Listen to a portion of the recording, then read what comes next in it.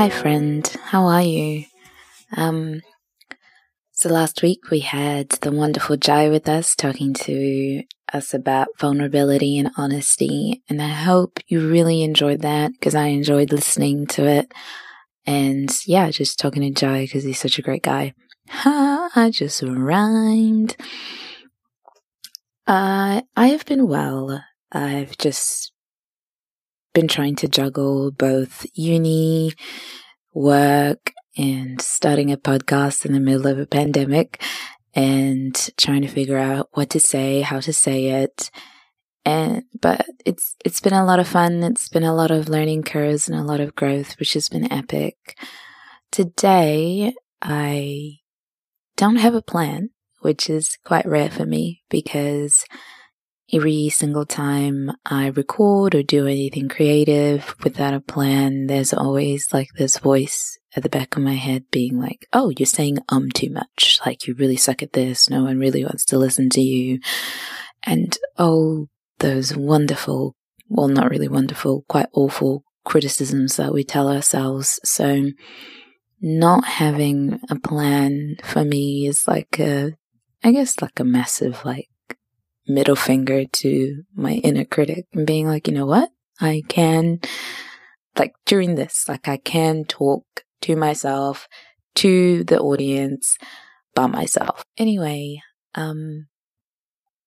today what I kind of want to do is have like a get to know me session. So the thing that's going through my mind is the irrational things that I despise. So I really, really hate daffodils. Like, I think they are the most vile flowers on the entire planet. And I have a story as to why I hate them, right? So picture this, the first time I was at uni. So I'm currently going to Monash Uni studying to become a nurse. But back in the day, like 5 years ago, I was at Otago in Dunedin, which is in New Zealand. Amazing place. And it was springtime. And, you know, that moment in spring, like a warm spring day, and the wind is just blowing, and it's just like a warm breeze, and everything is just beautiful. Like, everything is just sparkly. Everything is amazing. That was that spring day. And I look to the ground, and then there's just these beautiful yellow flowers on the ground. And I was like, man, they're so pretty. And I picked them up and I smelt them and I nearly vomited in the back of my mouth. Like, they were vile and atrocious. And I just completely started hating daffodils from that moment on. And then I told my friends this story, hoping to garner sympathy, and they just laughed at me. And then they started giving me daffodils because they thought like I was joking. But one of my friends gave me a daffodil, and I literally was like, I can't accept this. I will put it in the bin because I hate them so much. And one of my best friends, Christy, she was sitting next to me. She ended up taking the flower and putting it in her hair on the other side of me because I could still smell it, and I told her to put it on the other side of her ear because I'm that dramatic and I despise daffodils like that. I told that story because I found another thing that I also equally despise, irrationally despise, I should say. The phrase, "he stole my heart," said in a very romantic tone, and I personally, every single time I hear it, want to barf. I'm like, why would you say that? And the reason why I despise that phrase is because I just don't think love is passive on the female or feminine's end, nor do I think that love is violent on the masculine or the men's end. Like, I think love is this active, dynamic choice that occurs between two people who freely, willingly, and knowingly choose one another and say, hey, you are absolutely batshit crazy and utterly broken, but you're my person. And I'm going to choose to walk through with you through everything. And I want to be with you. And I just think that's a beautiful choice, to see love as this amazing choice. And does the other person exhibit behaviors, or does he have character that you're like, man, like that's amazing? Is he like so damn fine that you're like, oh my goodness, I want to have your children? Yeah, definitely. I mean, for me, I can definitely attest to that with my partner. But at the end of the day, it's still a choice. It's still my choice. I'm the one who says, hey, babe, I choose to open up my heart. I choose to open up the layers of my soul. I choose to say, I love you to him.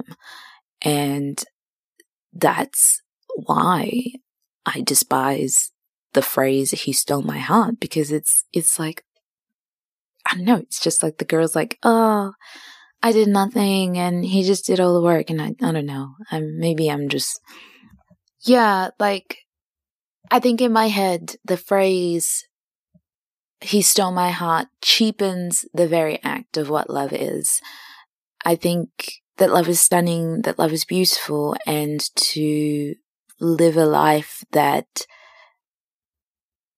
or to say a phrase that makes it seem like it's cheap, that it's not worth anything, is just despicable in my head.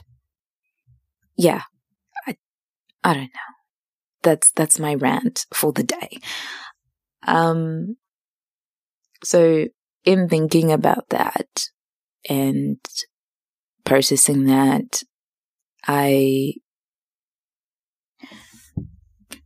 so just being completely candid, I think a lot, and because I'm quite highly cerebral, is that the right word? Cerebral? I tend to like doubt myself and think like, oh man, should I have done that better or easier, or just tend to overthink, and just even now, like my shoulders are all hunched up to my ears and it's like hurting me. So I've been learning how to take deep breaths, and just relax, and just have like, I guess, an affirmation or a phrase of like, if something is worth doing, it's worth doing imperfectly as I get better at it, because I have perfectionistic tendencies and I'm like, oh, I want something to be a great one take and that's it.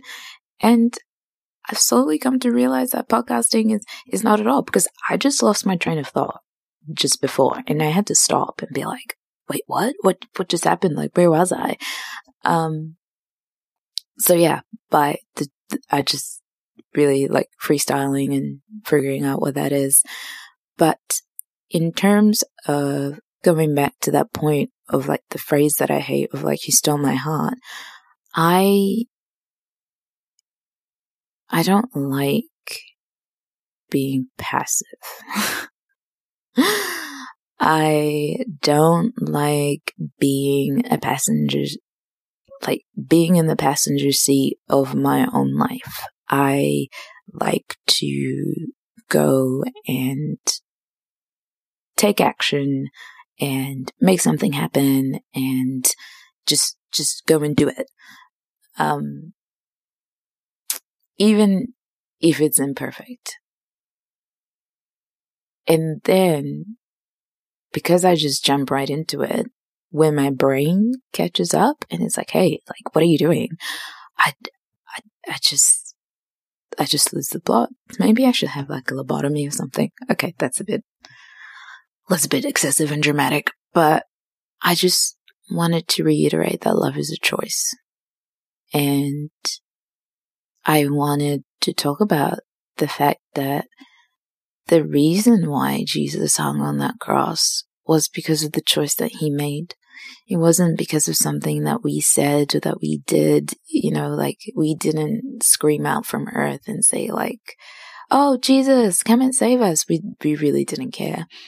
But Jesus chose to come and sit among us and listen to our stories and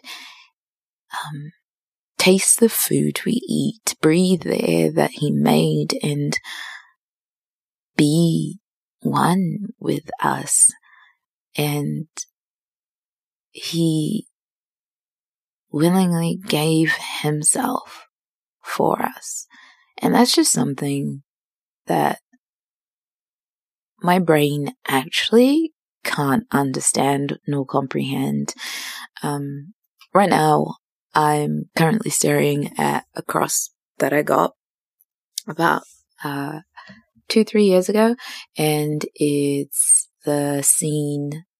depicting a scene of Jesus when he was nailed on the cross, which is like a typical like Catholic cross. And I quite like some Catholic, what's the word?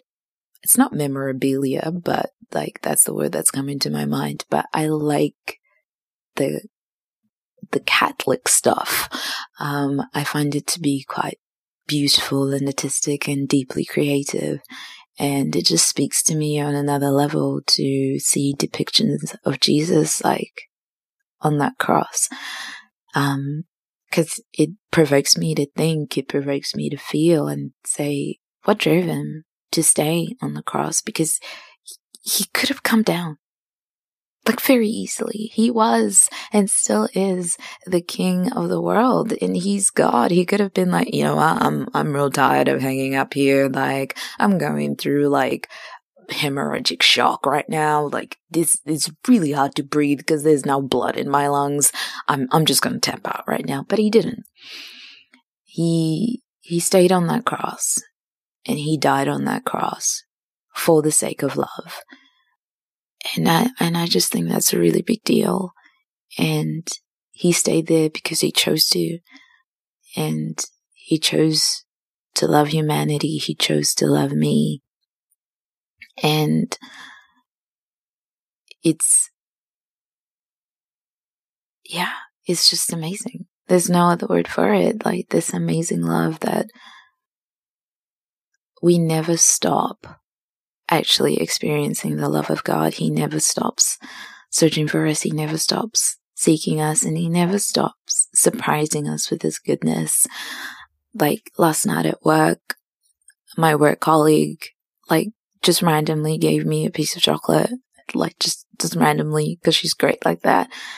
And in that moment, it just kind of felt like God winking at me and being like, hey, it's gonna be okay. I want to share a passage that is from Hosea, the book of Hosea, who is a minor prophet. One of my ultimate favorite books in the Bible. And this passage just speaks to me in, I can't even describe just how much this passage that just heals my soul and speaks to my soul, because I'm the kind of person who I could be in a room with people who love me, and I cognitively know that they love me, but in my heart I'm like, they don't really like me. They're just doing this because like they have to. They don't really want to be here. And I don't know where that thought came from. It's just kind of always been at the back of my mind. And it's always kind of discolored what, it's kind of been the lens that I view the Bible through, instead of letting the Bible be the lens that I view things from. I've always thought like, man, like I'm not really that great, not really that important. And I'm not trying to make myself out into this like sob story victim mindset, because I despise that. I'm just being honest and vulnerable about what goes on in my brain 60% of the time. And so this verse, this passage in Hosea of God speaking and calling Israel metaphorically and calling his people back to himself, like it just restores my soul. And it's like, man, like God speaks all the time. God longs to heal us. God longs to know us. God longs to heal us and to redeem us and to encourage us, which means to put strength in us and to make us vessels for his glory, so that we shine with a light that will attract others, that others would be like, man, like, why are you so bright? And then you'll be like, it's Jesus, boo. And taking a shower. Sorry. When things get really serious, I have to use humor to like de-intensify moments. And that was a very serious moment for me because I was about to cry.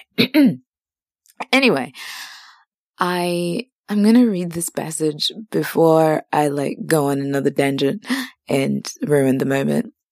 But this is from Hosea 2, verse 14 to 23, from the NIV. Therefore, I am now going to allure her. I will lead her into the wilderness and speak tenderly to her. There I will give her back her vineyards, and I'll make the valley of Anchor a door of hope. There she will respond, as in the days of her youth, as in the days she came out of Egypt. In that day, declares the Lord, you will call me my husband. You will no longer call me my master. I will remove the names of the Baals from her lips. No longer will their names be invoked. In that day, I will make a covenant for them with the beasts of the field, the birds in the sky, and the creatures that move along the ground. Bow and sword and battle I will abolish from the land, so that all may lie down in safety. I will betroth you to me. I will betroth you in righteousness and justice, in love and compassion. I will betroth you in faithfulness, and you will acknowledge the Lord. In that day I will respond, declares the Lord. I will respond to the skies, and they will respond to the earth, and the earth will respond to the grain, the new wine, and the olive oil, and they will respond to Jezreel. I will plant her for myself in the land. I will show my love to the one I called not my loved one. I will say to those called not my people, you are my people, and they will say, you are my God. I guess for me, the whole point of this freestyle was to say that God loves you. God seeks you out. God longs to know you. And he wants to heal you. He wants to be with you because he chooses to. Not because of anything that you've done or didn't do, say or didn't say, but because he just chooses to. Because he doesn't know anything else but to love. And it's not a love that doesn't know you or doesn't see you. He knows. You know, all the shadows that you keep inside, he knows. All those like dark thoughts that you have, all those things that you never want another person to know, he knows. And he still says, I choose you. I'll step into the darkness and be your light. I will guide you back home to myself. And